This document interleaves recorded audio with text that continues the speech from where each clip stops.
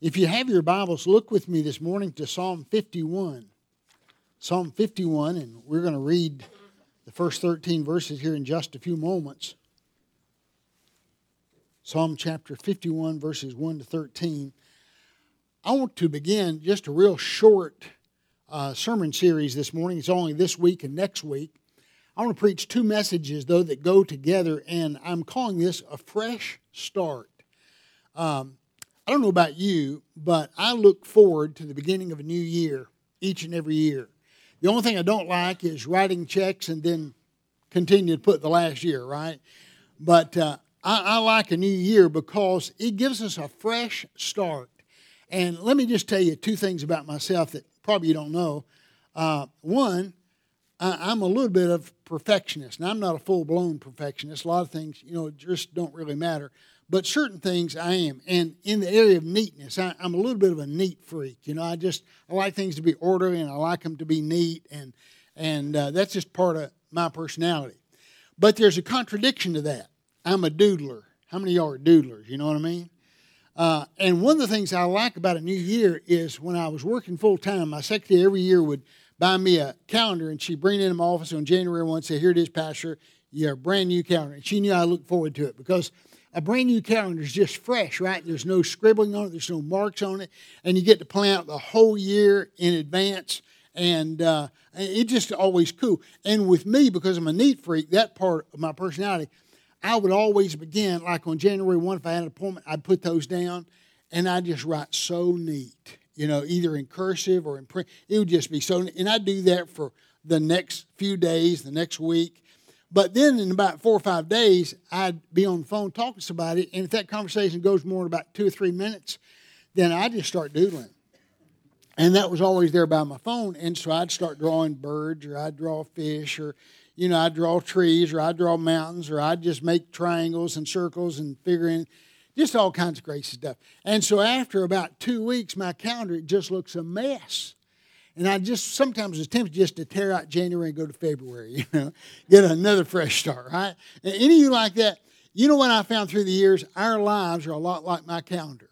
By the time you get to December 31, boy, our calendars are a mess, aren't they? Because you've written phone numbers here and there and little notes that you go back now, you don't know what your note meant, all those kind of things.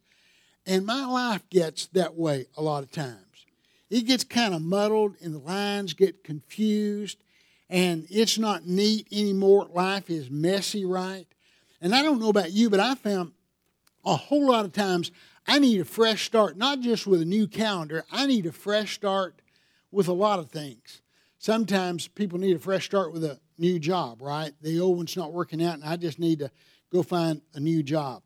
And sometimes you're involved in some relationships that just aren't working out. And you say, you know what, I just need a fresh start here. Or you're in one and you're not going to walk away from that relationship.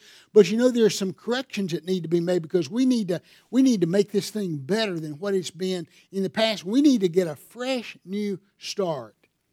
I'll tell you something else. A lot of folk I found, and this includes me at times in my life, we come to a place in our relationship with God where we need a fresh new start. If you'd be honest about it this morning, not all of you, but some of you in this room, you look at your relationship with God as it is today, and you just know this. It's just not what it should be.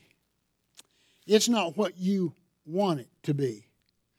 There was a closeness you enjoyed once with God, and a fellowship you enjoyed once with Him, and a sense of joy and peace and power that just filled your life.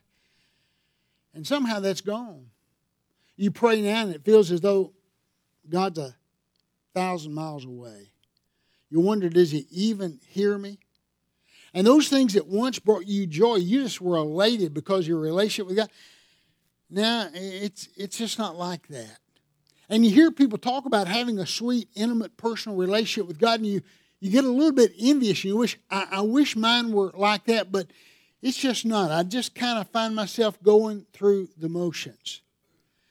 And so the million-dollar question is this: what causes us to find ourselves at that place in our lives spiritually?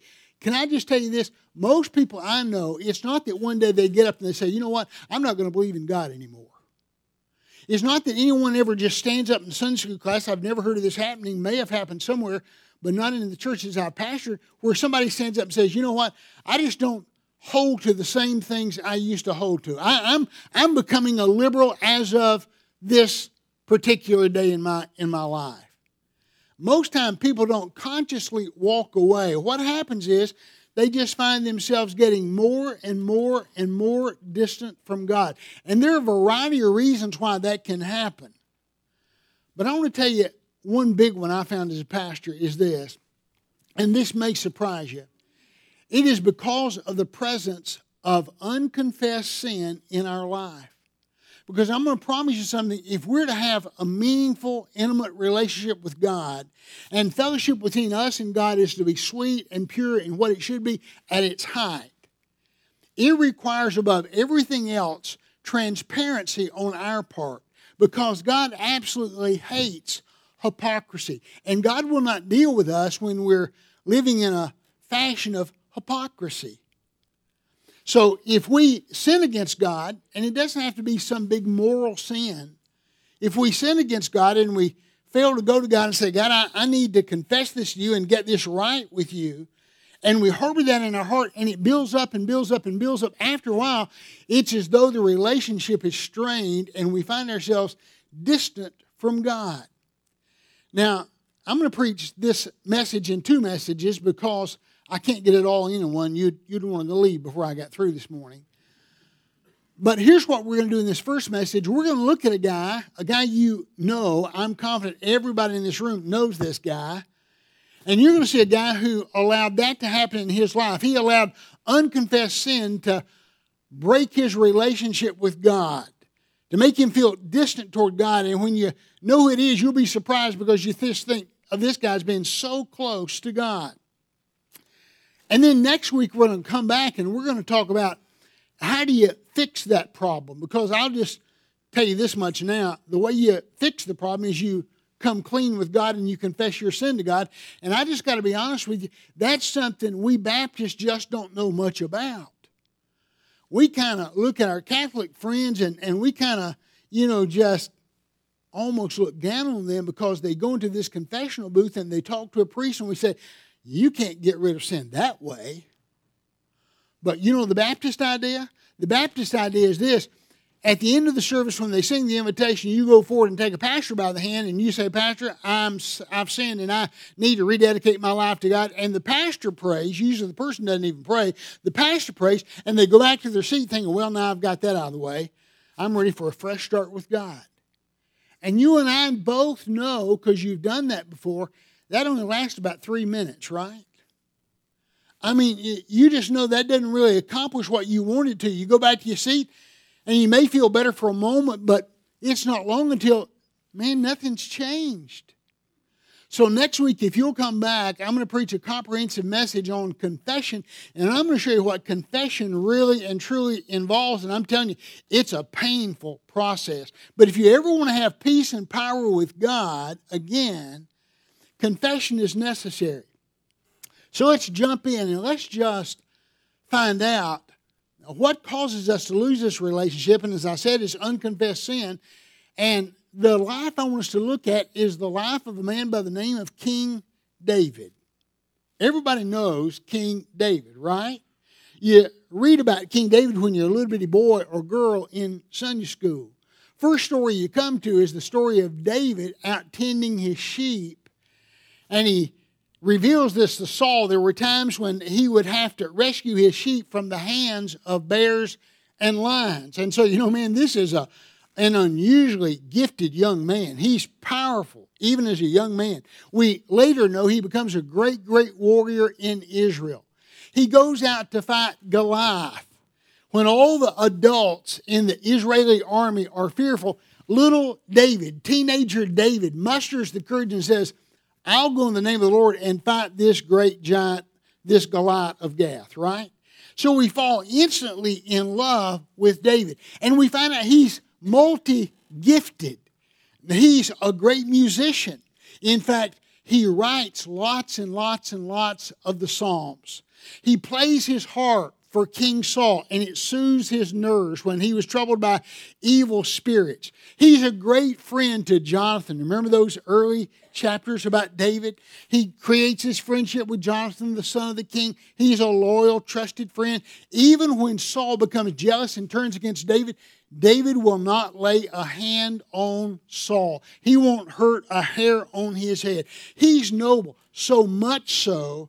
You know what one biblical writer says about David? You know what I'm going to say, don't you? He was a man, say it with me, after God's own heart. Now I want you to think about this for a minute. God is directing these men as they write the scripture, and this man says, here's a man after God's own heart. I want to tell you something. I'd have to think long and hard if I'm writing something that I know is really important, it's going to one day be Scripture. They didn't know that at the time. But if I'm under the inspiration of God and I'm writing, here's a man who is after God's own heart, I'm going to be real careful about penning that, because I'm going to tell you something. I don't want to be guilty of blasphemy. Who could say of anybody, here's somebody after God's own heart? So I'm going to tell you, David's stature in my eyes just rises as high as it can get with that. I mean, how do you top that? He's a man after God's own heart. When you see him worship, remember his wife, Michal, got angry with him because he's worshiping so transparently in the streets of Jerusalem when they bring the Ark of the Covenant back? I mean, here's a hero of heroes. But you know the rest of the story, don't you? One day his men are in battle. And David is out on his balcony. He's a good-looking guy, and he's out on his balcony, and he spots this woman down below. And he looks too long, and he lusts after her. And he sends a servant to get Bathsheba, she's a beautiful woman, and bring her to him. Now, have you ever thought about this? He's not just guilty in doing that of adultery. He's guilty of abuse of power. Right now, in our land, that's a big discussion, right? Where these powerful guys, they just think they can have their way with any woman and they just put demands on them. You think she thought she had a choice in coming to the palace? It's the king who's beckoning her to come. It's clearly an abuse of power sexually. And then he sleeps with her and she becomes pregnant with his baby, and now he really sees himself in a bind. David finds himself in a place he's never been before spiritually.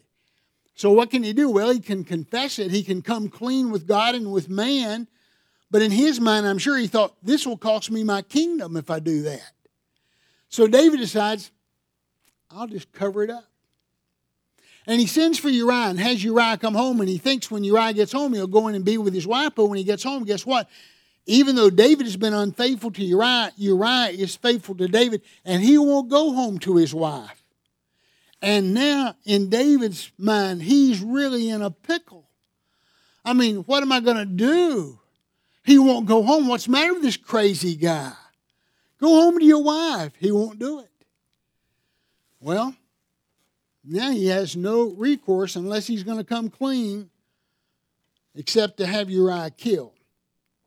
And he pens a note and sends it by the hand of Uriah himself to Joab, the leader of his army, saying, I want you to send him out into the front and then fall back. Can I tell you something? I don't know if you've ever thought about it like this, but that's premeditated first-degree capital murder. David wouldn't have been any more guilty had they had guns in those days. Had he called for Uriah, and as Uriah turned to walk off, he stuck the pistol in the back of his head and blew his head off. It was that premeditated. It was that intentional. It was that dastardly and cowardly. This noble man who has fought for Israel, put his own life on the line, now takes the life of an innocent man. He's as guilty gets. And so you read the life of David, and can I tell you something? There's nothing there to indicate, and David fell away from God.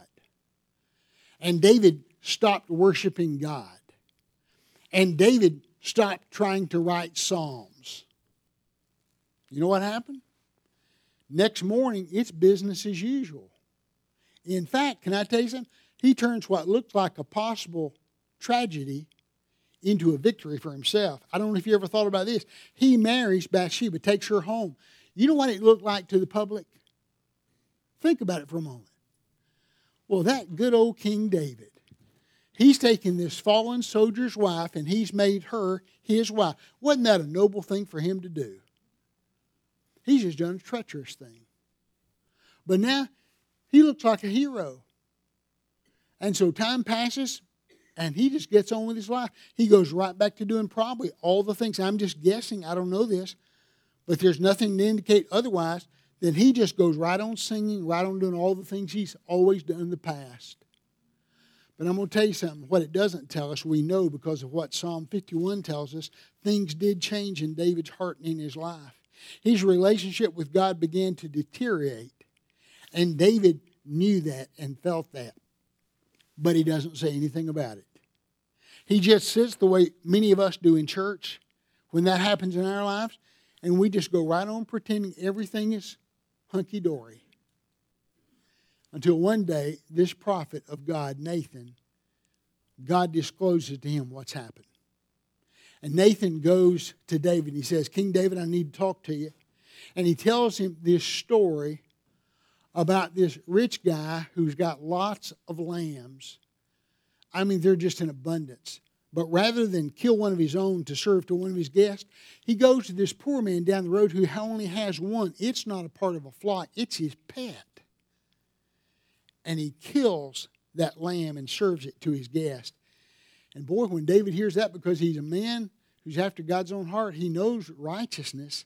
When he hears it, he is outraged. And he thinks, how conniving and how sorry. And David says, tell me who that man is and I'm going to punish him. And you know the story, don't you? Nathan points his finger in David's face and says, David, it's you. You're the man. And David, I'm confident, he wept there in Nathan's presence. I want you to read the psalm he wrote as a result of that conversation with David. Go with me to Psalm 51. We're going to have to move real quickly. Look at Psalm 51. Be gracious to me, God. Do I need to do something? Okay. Mike's going to take care of it. Be gracious to me, God, according to your faithful love, according to your abundant compassion. Blot out my rebellion. Wash away my guilt and cleanse me from my sin. Boy, aren't you thankful we have guys that know about that stuff? Yeah, give him an applause. Good guy. Thank you. Thank you so much, Michael. For I am conscious of my rebellion, and my sin is always before me. Against you, you alone, I have sinned, and done this evil in your sight. So you are right when you pass sentence. You are blameless when you judge. Indeed, I was guilty when I was born. I was sinful when my mother conceived me. Surely you desire integrity in the inner self, and you teach me wisdom deep within. Listen to this. Purify me with hyssop, and I will be clean. Wash me, and I will be whiter than snow. Let me hear joy and gladness. Let the bones you have crushed rejoice. Turn your face away from my sins. Blot out all my guilt. God, create a clean heart for me and renew a steadfast spirit within me. Do not banish me from your presence or take your Holy Spirit from me. Restore the joy of your salvation to me and give me a willing spirit. Then I will teach the rebellious your ways, and sinners will return to you. Boy, what a beautiful, beautiful prayer. I want to show you 4 things that happened to David real quickly this morning, these remaining moments. 4 things that happened to David because he harbored unconfessed sin in his heart. The first thing is this. David was eaten up with guilt and shame. David was absolutely eaten up with guilt and shame. I want to tell you something. When a believer sins against God, the Holy Spirit of God lives within us. He is going to bombard us with conviction, which leads to us feeling guilt and shame. God doesn't desire that we feel guilt and shame. He desires to remind us through guilt and shame that we need to confess our sin to Him. But when we fail to do that, it takes a toll on our life. I want you to look at verse 1. Just a portion of the verse, real quickly. Blot out my rebellion. That's what he says to God. He recognizes he's rebelled and he says, God, blot out my rebellion. Verse 2, wash away my guilt, cleanse me from my sin. Verse 3, my sin is always before me. You know what he's saying in that? I can't get away from this thing, God. Everywhere I turn, I see me and Bathsheba. Everywhere I turn, I see Uriah. I see a fallen soldier. I see his corpse that they brought back for burial. God, my sin is ever before me. Now, I want you to know, people can be or suffer from insomnia for a variety of reasons. It's not always guilt and shame. But I'll promise you this, when you're feeling guilty and shameful, you're going to have a hard time resting. You understand that? Boy, you're going to lay your head down on the pillow and you'll see that sin right there before you. You'll be in somebody's midst and they're talking about something and something will come up related to what you've done and you're going to relive that moment in your life. David was eat up with guilt and shame, and he says, my sin is always before me. Verse 5, I was guilty when I was born. Can I ask you, are you eaten up with guilt? Through the years, I can't tell you how many people came into my office and they sat down and they said, oh, Pastor, I'm just beside myself and I just need some counseling. I just need some help, man. I'm down. I'm depressed. And they begin to tell me about their life. And I'd say, well, what's been happening in your life? And they would tell me one thing or another. And I'd say, was there any sin in your life? And they would then begin to tell me about something that had happened. And they would tell me about this sin and that sin and the other sin. And they said, you see, I just think about these things all the time. And I just feel so guilty. Can I tell you, a lot of times I'd listen to that for a few minutes. And after I would, I'd say, can I tell you something? There's a difference in feeling guilty and being guilty. Sometimes we feel guilty when we're really and truly innocent. That's called shame. When I, as a pastor, at times needed to be 3 places, but there was only one of me and I could only be in one of those places, I felt bad that I couldn't be in all 3 of those places. But I'm going to tell you something. That's shame. That's not guilt. I'm doing the best that I can do. But I feel shame about that, but that shame feels very similar to guilt, doesn't it? But I want you to know something. When I do something that is wrong, I feel that same sense, but then it's not that I feel guilty, it's what? I am guilty. And I've said to a lot of folk when we would be in counseling sessions, is it that you feel guilty or is it that you are guilty? Have you established the fact that I did this or I did that or I neglected to do this or that? And as a result of that, it's not just a feeling I have. That feeling is a genuine feeling because it is true. I am in fact guilty.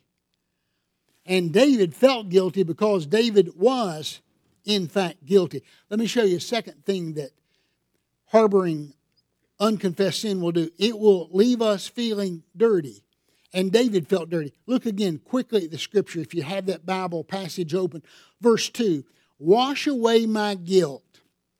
Now, 7 times in just 6 verses, he's going to say something about being clean. Wash away my guilt.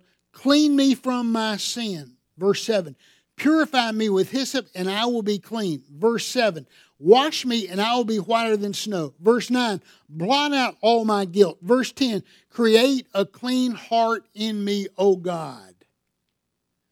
Do you think it's just coincidental that again and again and again he prays this same phrase about being cleansed and being washed and having his guilt blotted out? I'm telling you, nothing could be further from the truth. The reason he prays that so often is because it's heavy on his mind because he feels dirty because of his sin. And you're going to see in the passage we look at next week in 1 John 1:9 that that's what sin and guilt does. It makes us feel dirty.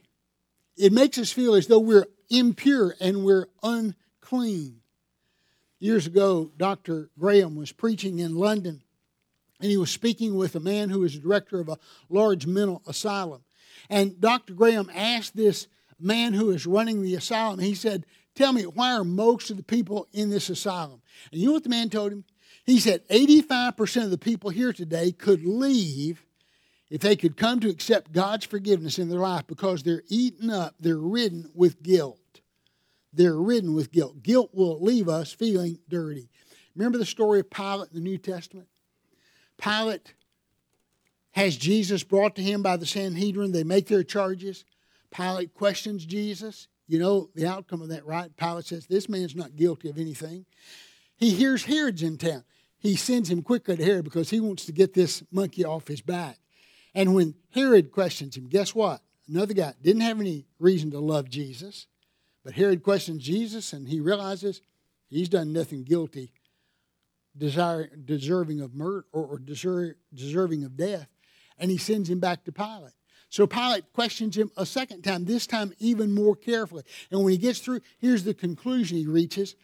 This guy's not guilty of anything. He doesn't deserve to be put to death. And so he goes out to the crowd and he tries to appease the crowd by saying, hey, it's that time of year I release somebody. Who do you want me to release? Why don't I release Jesus? And the crowd says, no, don't release Jesus. Release Barabbas. Crucify Jesus. You remember what Pilate does? Interesting thing. He calls for a bowl of water to be brought, and Pilate takes that water in front of those religious folk, and he washes his hands, and he's sending them a message. He says, symbolically, I'm washing my hands of this because I know and you know Jesus doesn't deserve to be put to death. And so I'm going to wash my hands of this. You know why? Because he felt dirty. Because he knew he had Jesus' blood on his hands. I want to tell you something. If you could look in the depths of hell today, I believe you'd still see Pilate wringing those hands and trying to wash his hands and rid himself of the blood of the Lord Jesus Christ. I'm going to tell you today, sin will leave you feeling violated and leave you feeling dirty before God. There's a third thing. It left him feeling apart from God and abandoned. He had a deep sense of loss. He hadn't lost his relationship with God, but get this, he felt that way. He felt a deep sense of loss in his relationship with God. He hadn't lost his relationship with God, but that's how David felt. You know how I know that? Listen to verse 11.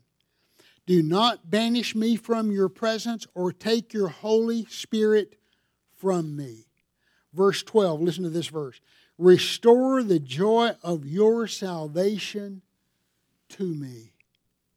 Now here's the sad thing. Here's a guy who knows God. He has a relationship with God. But the joy of that relationship, it's gone.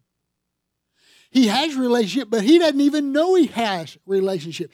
He thinks what he's done is so horrendous that God has removed himself from David. But the truth is, David has removed himself from God. God still loves David as much as he ever loved David. But David's sin made him feel as though God were far, far away.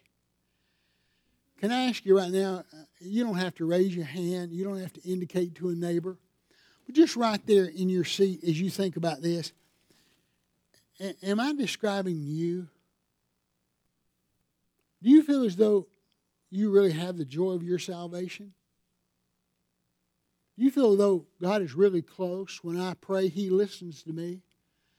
I can talk to Him about anything because we're close, we're tight. Is that what you feel? Or do you feel maybe what David felt here in this psalm? You see, I'm convinced that there are lots and lots and lots of us in churches just like this one all over the country. We come Sunday after Sunday after Sunday, and rather than admit we've got a problem, we'd rather just go through the motions and pretend that, boy, everything's okay in my relationship with God. And I want you to know you're robbing yourself of great, great joy, peace, and power when you do that. There's one final thing, and I close the message. It led to a lifeless worship and a lack of power in serving God. I want to show you that from the Scripture. It says in verse 13, then I will teach transgressors your ways, and sinners will return to you. That's what he says in that 13th verse. You know why he says that? Because he feels as though I can't do that right now. He says, if you will cleanse me and you will restore this relationship and I'll get this joy back, then I can teach transgressors, sinners your ways. But right now, I can't do it. Interesting thing. I'm really anxious to find out one day when I get to heaven what the answer to this question is.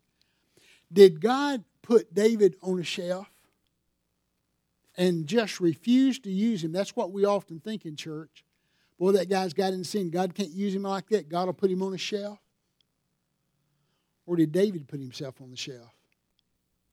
Because either way, he's on the shelf. You understand that? Whether God just says, I refuse to use you like this, or David says, he couldn't possibly use me like that, and he just withdrew himself.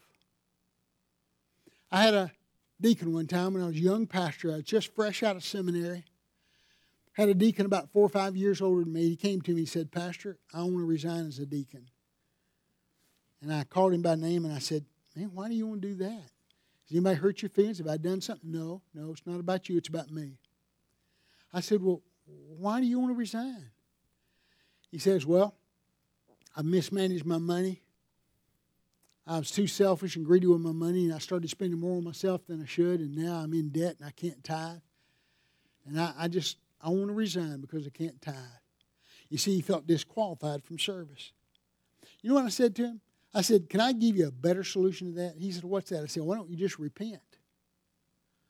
Why don't you just tell God, God, I've been greedy and I've been selfish and I've misused my money, and let us help you to get on a budget.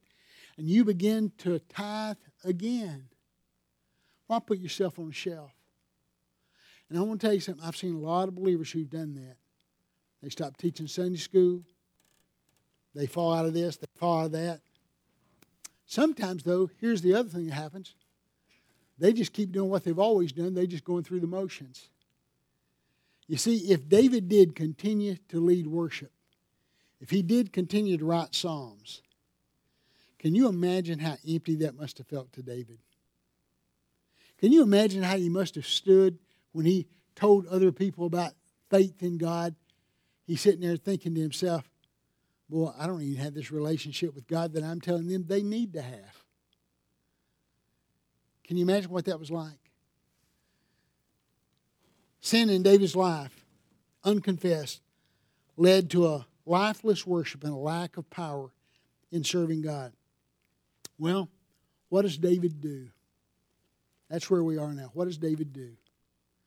David prays this prayer we've read this morning in Psalm 51. He confesses his sin to God. And God restores him to a right relationship with himself. But it doesn't stop there. I want to show you something else. I want you to turn to one more psalm with me. Psalm 139. One of my favorite psalms in all the Word of God. Psalm 139. I want you to find that and look at this with me, if you will, for just a moment. Psalm 139. And while you're turning there, after you've turned there, I want you to look up and listen for about 2 minutes, and we're done. You ready? In fact, I'm going to come down here. In Psalm 139, many of you know that psalm, but a lot of you don't. You say, well, what's that about? 24 verses long.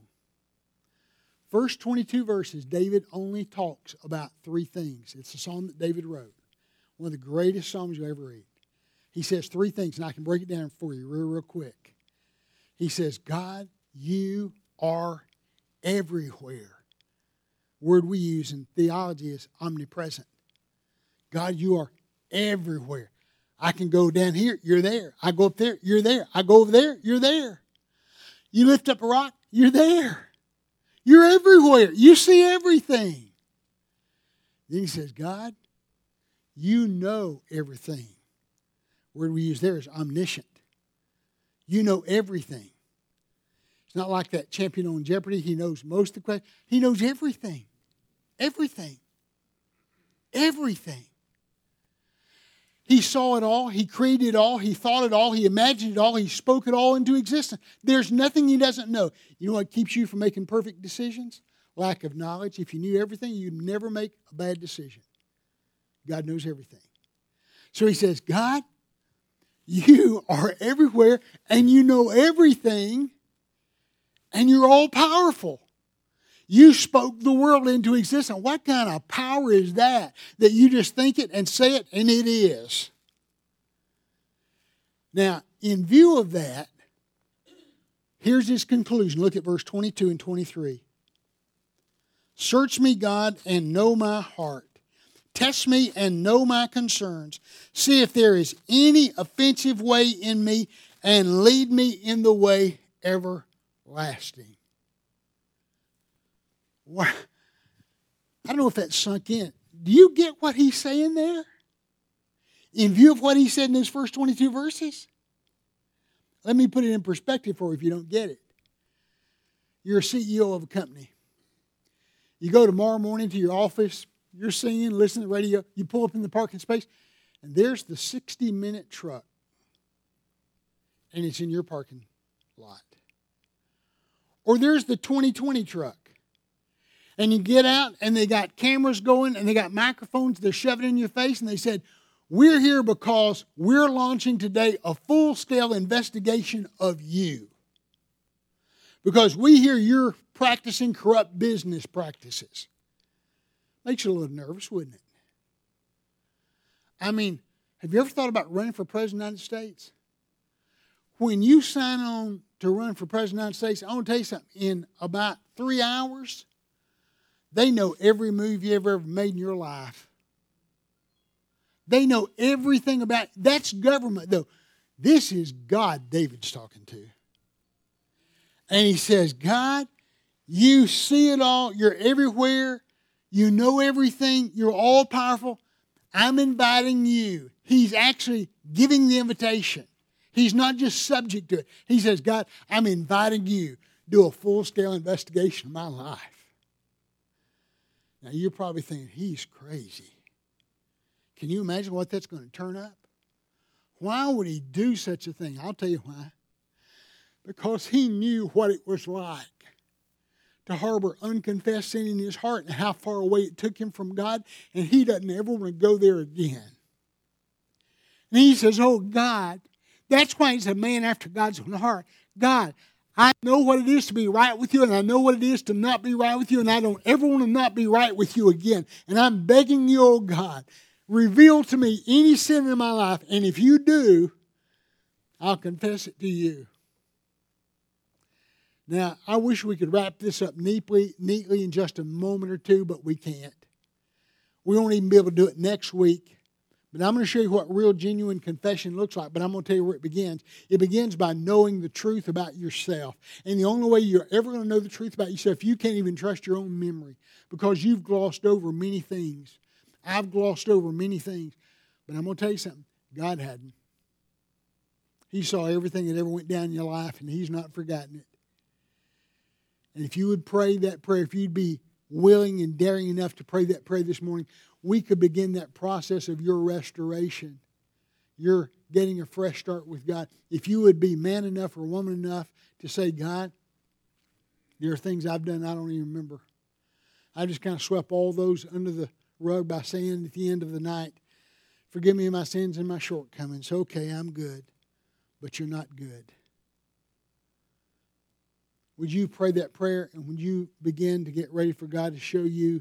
Would you pray it today and tonight and tomorrow and the next day and the next day and the next day until we meet again?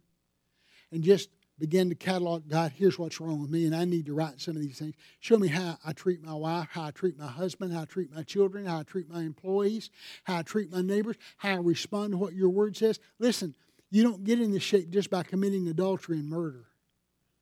It's whatever sin is present in your life that you've just kind of covered over and swept behind you. And okay, I'm good to go. I'm an okay guy. It comes down to you want to play church or do business with God.